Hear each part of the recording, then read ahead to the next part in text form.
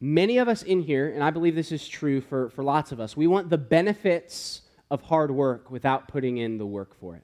And so what I mean is this. Some of you in here are musicians, right? And so many of you who play an instrument, there have been many, actually raise your hand if you're a musician. I'm just curious if you're like playing band or something like that. Okay, so musicians, many of you probably have put in hours upon hours upon hours, even days upon days upon days on practicing your craft as a musician, right? Like, nod your head if you've practiced a ton as a musician, right? Yeah, it's, we all, as musicians, we have to practice. Let me ask you, raise your hand in here if you're an athlete. Keep your hand up if you've had to practice a ton to kind of cultivate your craft as an athlete, to get better as an athlete. Yeah, okay. So what about artists? Are there any artists in here? Yeah. Do you like to draw? Yeah, you probably like to draw. You've probably had to practice drawing to get good at it, right? But many of us, I think when it comes to these things, raise your hand in here if you're a student. Is there any students in here? Right, and here's the thing. Whether you like it or not, in order for you to be a good student, you have to practice. You have to cultivate, you have to work at getting better as a student, period. No matter what it is, no matter what skill or ability or talent you have, you can always grow in that skill, grow in that ability, grow in that talent with practice. What about being a Christian? Do you practice being a Christian? Is that a thing? Like, can we actually like go to Christian practice and practice being a Christian and through that practice kind of grow in our craft as a believer? Is that a thing? And I believe the answer to that is yes. I believe that we can grow as a believer. And I do believe that it takes practice. But many of us in here, whether you are an athlete, an artist, a musician, a student, no matter what it is that you do, no matter what it is that you're good at, all of us wish that we could get better at what we do just by like sitting around and doing nothing, right? Like, let's be honest. I wish that I could be a better musician. I'm trying to learn how to play the drums. It's taking a really long time because I don't have tons of spare time to practice. But I wish I could just like magically sit behind a drum set and learn how to play the drums. Because I want the benefits of the work without actually having to do the work. And I think we really think this way as believers. We want the benefits of being a mature Christian. But we don't want to put in the work and the practice necessary to grow in maturity. The things that God has communicated in the Bible to say, if you do these things, you will grow. If you do these things, I, in my faithfulness as God, will bless you and mature you, and you will grow in your intimacy with Jesus, and you will feel closer to God, and you can be certain that you are saved because of these things. You see, but when we think about growing in Christ, when we think about practicing our faith, right, I think we can drift to one extreme, right? On one extreme, we're over here, and all we're doing is we're focusing on the work, right? What do I need to do? So I need to read my Bible, I need to pray, I need to come to Hype, I need to come to church, I need to maybe talk to somebody new while I'm at school this week, and all of these good things, we turn them into checkbox things that we just check off. We focus on the work, and we miss the Lord over that work. We miss the Jesus who all that work is supposed to point to, and we lose our way. And then, so what happens for this person over here is we genuinely believe and have convinced ourselves of the lie that God loves us less when we don't do these things. But if I read my Bible and I pray and I kind of have a good Christian day, that day God loves me more. And we fall into that lie and we focus on the work. But the other side of that, right, we kind of come over here, and instead of focusing on the work, what did I write down? There it is. We forget the work. We forget about it. And I actually believe that's the majority of us in here. That we forget the work. That we forget that the Christian life calls us to obedience. It calls us to do something. Yes, we're saved by grace. There's nothing that you can do in here to earn your salvation. God doesn't look at you and say, okay, you've done all of these good things, so I'll let you into my family. That's not how that works. God doesn't save you by what you do. But as a product of saving you, as a result of being saved, we then are compelled by our love for Jesus to do good works that God has actually prepared for us to walk in before we even were born. So as believers in here, if you're a Christian, if you call yourself a Christian, Ephesians 2:10 says that God has prepared things for you to do before you were even born. Good things that he wants you to do, to proclaim the gospel, to communicate who Jesus is, to love people in your life. And it's our job, it's our role, it's our responsibility as believers in Christ to walk in those things. Some of us focus on the work, some of us forget the work. I genuinely believe that many of you in here have fallen into the lie that you can believe in Jesus and not change a single thing about your life. That you can just be who you were before you knew Christ and just kind of wear this tag as Christian, this brand as Christian, by coming to church, by maybe opening up your Bible when you feel like it, or praying when you feel like it, and nothing actually changes in your life. Nothing changes in your heart. You don't have a deeper compassion for the people around you. And you see, those things, our desire to read the Word, our desire to love people, our desire to do these things comes out of a love for God that's given to us by the Spirit of God. And so these things that God calls us to do, these works that He prepares for us before we were even born, these things, we actually want to do those things if we're in Christ. Why? Because we've been transformed by the Spirit of God. God has given us His Spirit, and because He's given us His Spirit, our desires then change from wanting to rebel against God and be against God to now wanting to follow Jesus and be devoted to Him. And that's what we're talking about tonight. A genuine devotion to Jesus, a genuine devotion. Not a half-hearted devotion, not a fake devotion, but a genuine devotion to Jesus means following Him with everything you have, no matter what the cost. And we're going to see that today in Luke 9. So let's start in verse 18. I'm going to read a little bit, and then we're going to talk about it. Verse 18, while He was praying in private, this is Jesus, and His disciples were with Him, He asked them, "Who do the crowds say that I am?" They answered, "John the Baptist." Others, "Elijah." Still others, that one of the ancient prophets has come back. "But you," He asked them, "who do you say that I am?" Peter answered, "God's Messiah." But He strictly warned and instructed them to tell no one, saying, "It is necessary that the Son of Man suffer many things and be rejected by the elders, chief priests, and scribes, be killed, and be raised on the third day." So, what's going on here? Jesus asks, He's got His friends, His closest friends, the disciples are here with Him. And He asks the disciples a question. He says, "Who do the crowds say that I am?" Who do they say that I am? Not you, not the disciples, not the 12, but who do the crowd say that I am? What's popular opinion regarding Jesus? And so they give Him three answers. They say, John the Baptist, right? John the Baptist. John the Baptist was this guy who came with authority, and basically his message was this: being a Jew doesn't save you. You need to turn away from your sins and turn toward God. That was John's message. And then, so people who wanted to do this, they got baptized in the Jordan River. Some of you might know the story of Jesus actually getting baptized by John. And so some people actually believe that John the Baptist came back from the dead in the form of Jesus, which makes absolutely no sense, but it's what people thought. And but this was an opinion about Jesus that recognized that He had some sort of authority, right? John the Baptist had authority. He was proclaiming this powerful message of turning away from sin and turning toward God. And so people saw that Jesus was kind of proclaiming the same thing. He was communicating the same thing to people. And so people thought He was John the Baptist, raised from the dead. Well, then some other people thought He was Elijah. And Elijah, for those of you who don't know, he was a prophet from the Old Testament who did miracles. Jesus did miracles. But an interesting thing about Elijah was what he did was he communicated to a wicked nation just how rebellious they were against God, called them to turn away from God, and called them to throw away all of the false gods that they had worshipped and turn back to the God of Israel.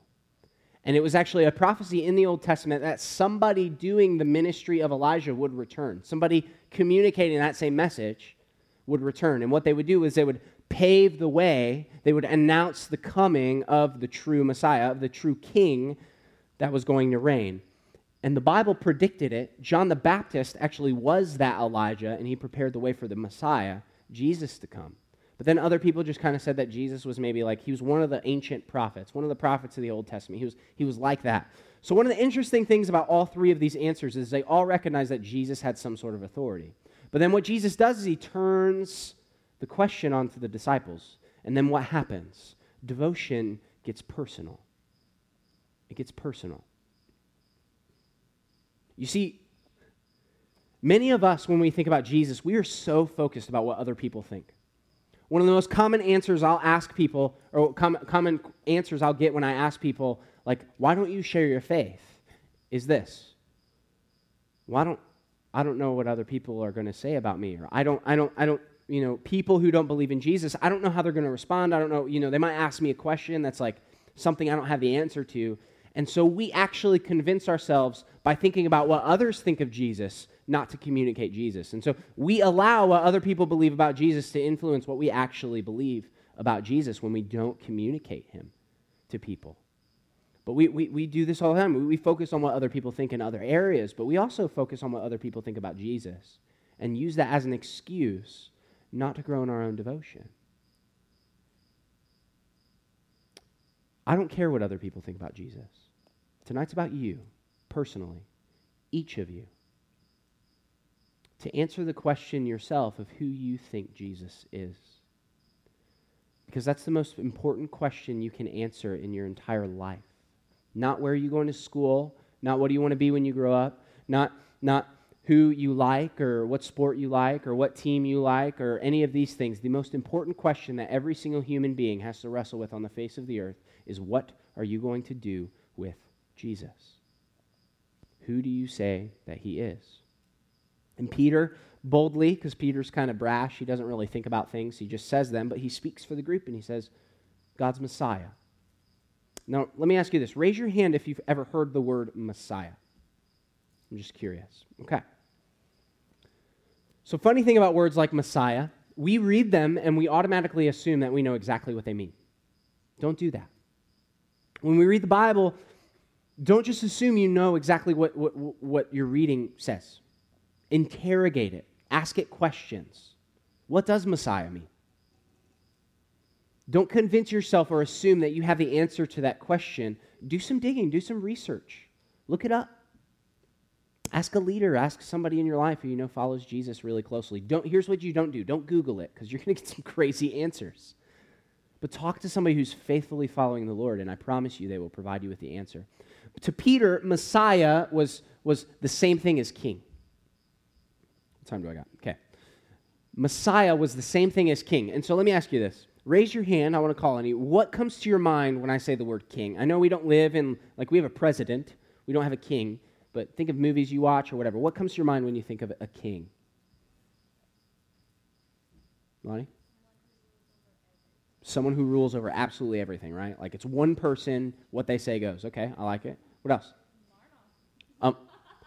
A monarchy? Yeah, look at you getting smart. The form of government, right? Okay.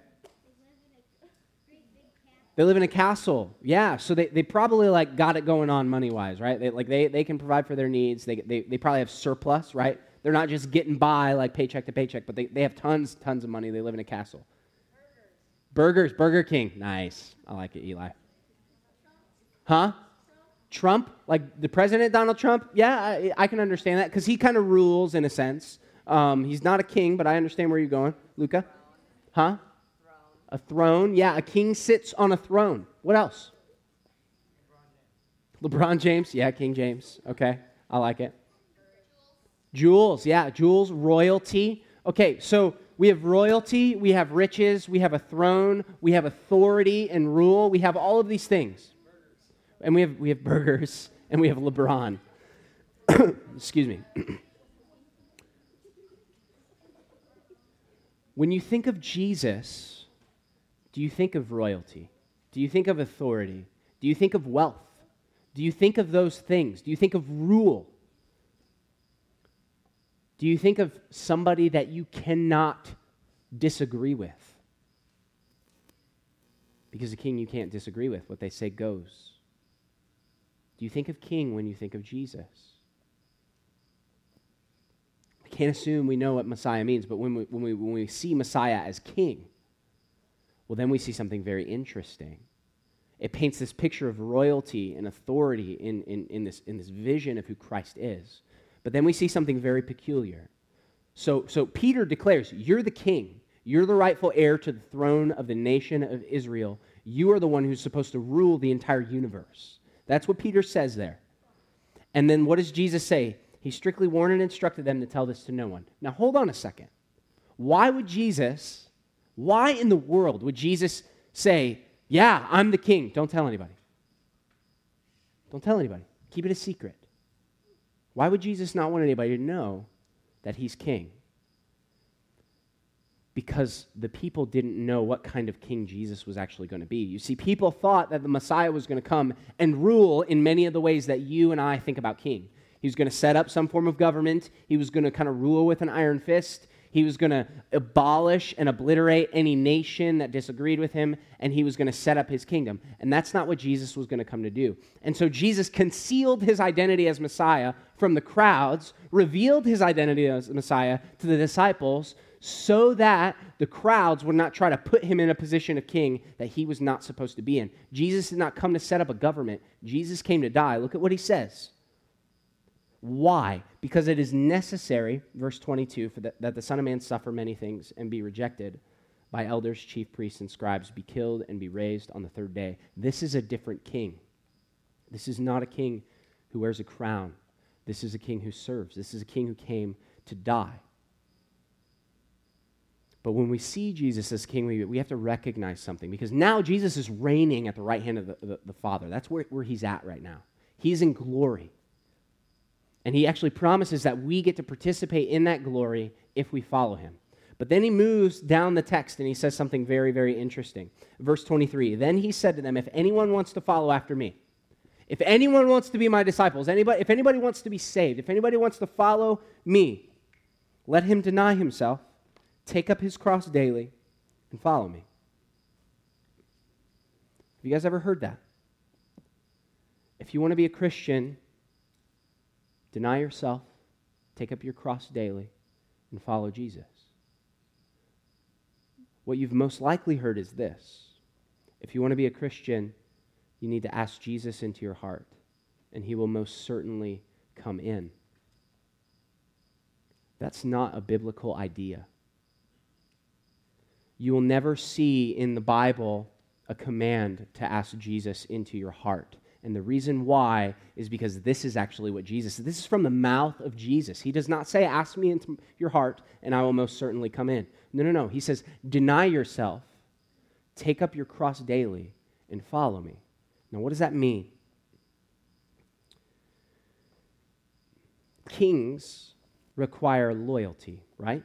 Loyalty, to be loyal, to be committed, to be sold out, to be on the same team as the king. You need to be loyal to them. Right?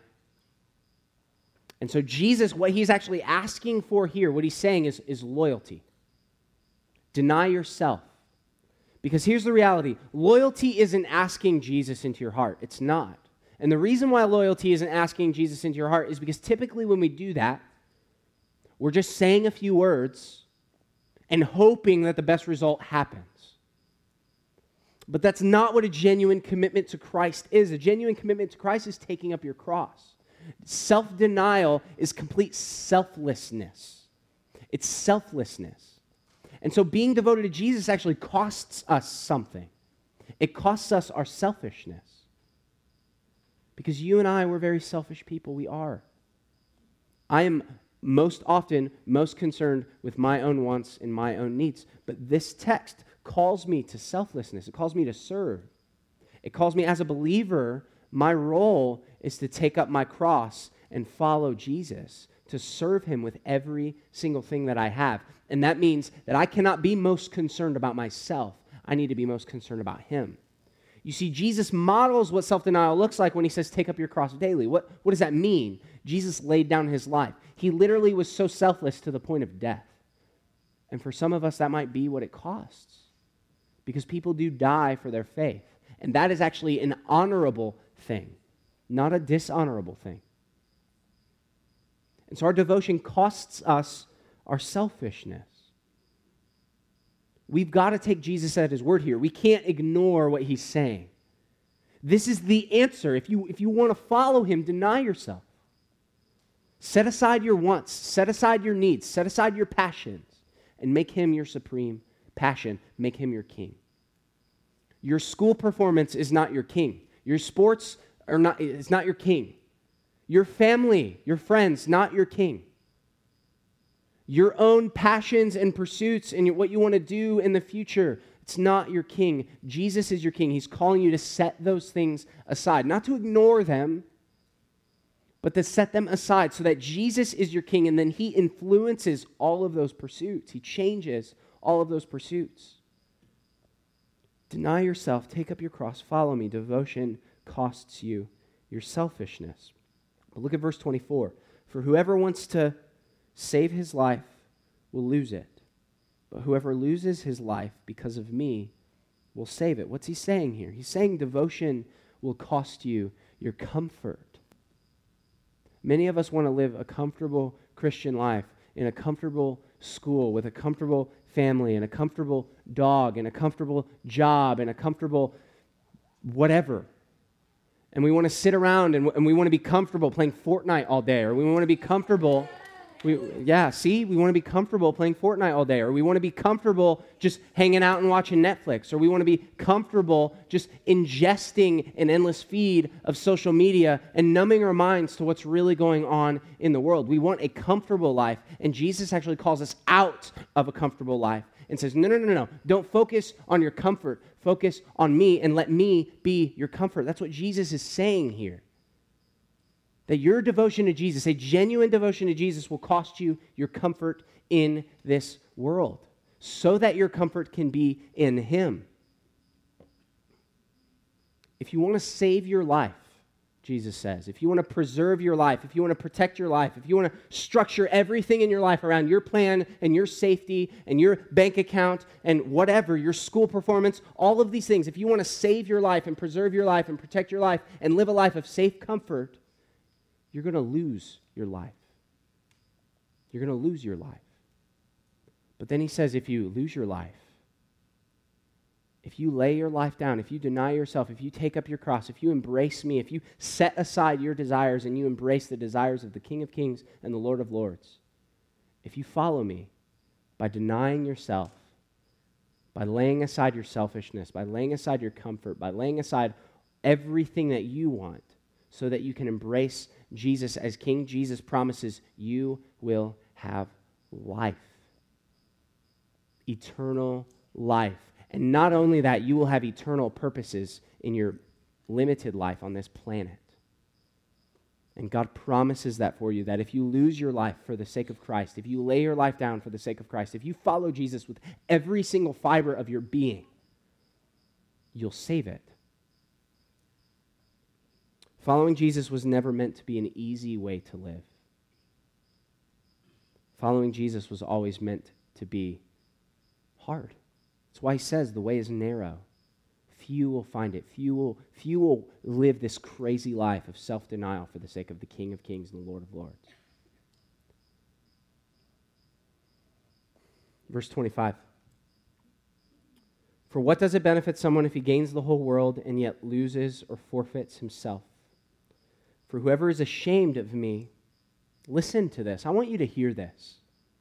Whoever is ashamed of me and my words, the Son of Man will be ashamed of him when he comes in his glory, and that of the Father and the holy angels. Devotion is personal.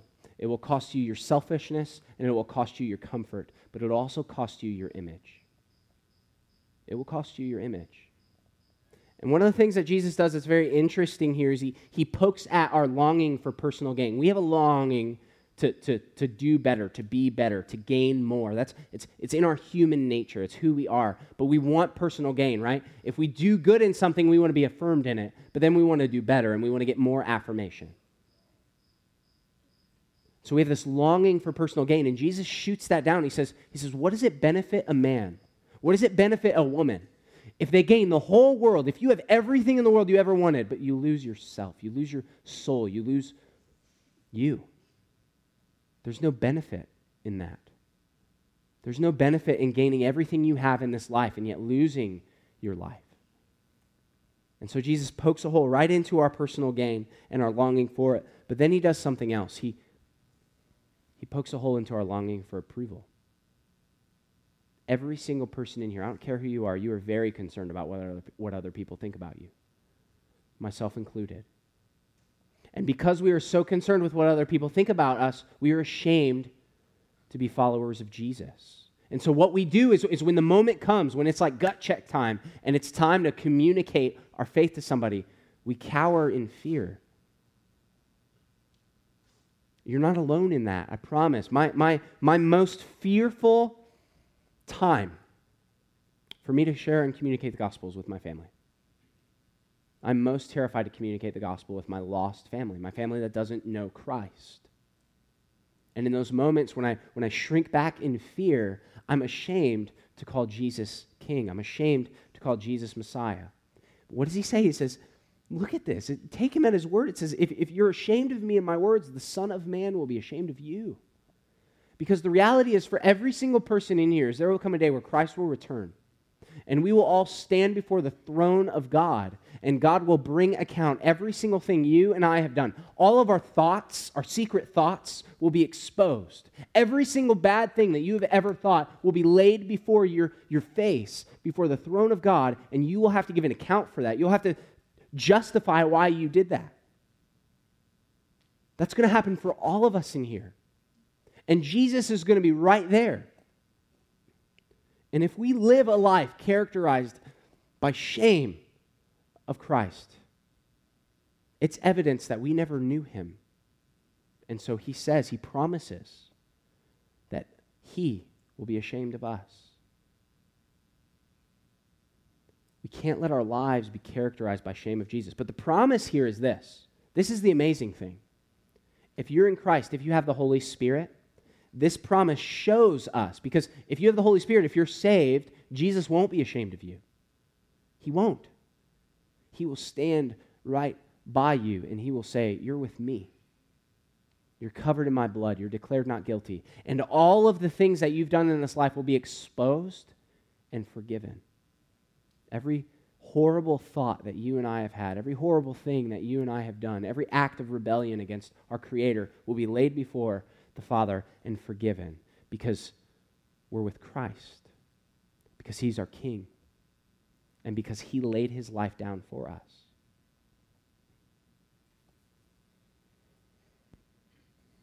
It will cost you your image. It will. You're not going to have as many friends as you want, but you have a King. And the friends that you do have, man, you're going to be tight, because you got to stand together. Because following Christ is hard. But when we follow Christ together, it creates this beautiful intimacy in friendships. The closest person that I've ever experienced friendship with outside of my marriage is Eric Johnson, if you guys know him. I've never been closer with anybody else. We have nothing in common. That dude hunts. Do I look like I hunt? No. I can barely shoot a gun. If I shot a gun, it'd probably hit me in the face. We have barely any. Like, one thing that we're both interested in is Chicago Bears football, but like, we barely talk about Chicago Bears football. Here's the deal: the thing that makes our relationship so close is Jesus. It's Jesus, and it's because of Jesus that friendship has been strengthened. And when following Jesus has gotten hard for both of us, guess what? That friendship solidified and was strengthened. When following Jesus was a joy, we celebrated together, and that friendship was strengthened. And that's a bond that will never be broken. That's a friendship that I don't know if I'll ever be that close with another person. I hope I will. It's the same thing for my wife. Yeah, we love each other dearly, but the thing that makes our friendship, our relationship, strong is Christ and our fellowship in him. And so, yeah, it'll cost you your image. It will. It'll cost you some friendships. But the friendships you will have will be incredible, because they will transcend, they will go beyond this life. They will go beyond this life into eternity, and those friendships will never die or spoil or fade. They will be eternal bonds, burning with the embers of Jesus himself. Look, here's the thing. Jesus made devotion personal when he came to earth. But Jesus didn't just make devotion personal. You see, devotion costs us our selfishness, but Jesus gave up himself entirely.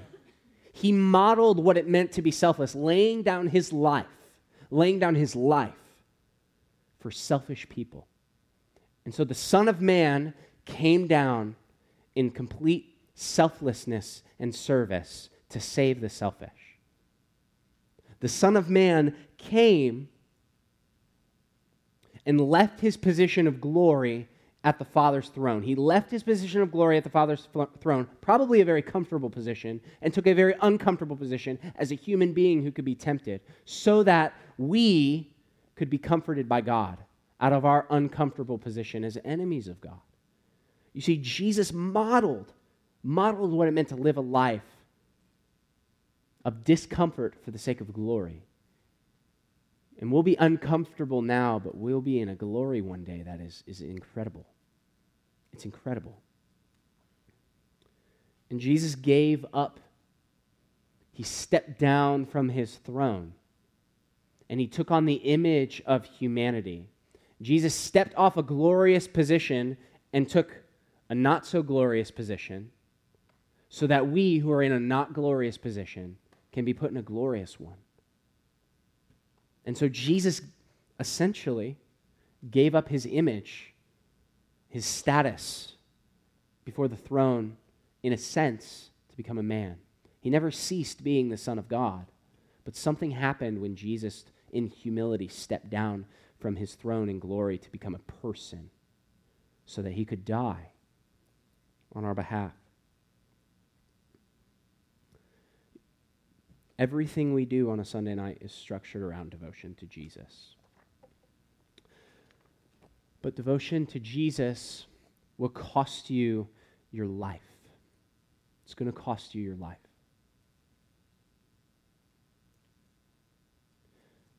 But what we stand to gain,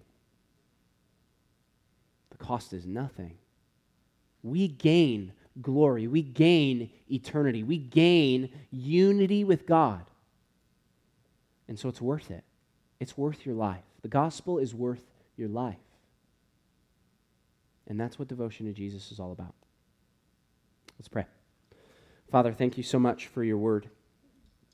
I pray that as we go into a time of reflection, that we would hear from your word and we would hear from your Spirit, God, and you would prompt us to come to you. You would prompt us to come to you in humility. God, that we would turn away from our sins and we would turn to you for healing, for forgiveness. And in faith, God, we would ask you to forgive us tonight for how we've been ashamed of you. We would ask you to forgive us for how we've settled for comfort and selfishness, and we've been wrapped up in our own image. God, help us to lay those things down tonight before your throne so that we can embrace the true gospel that costs our selfishness and our comfort and our image so that we can gain glory and unity with you. We love you so much in Jesus' name. Amen.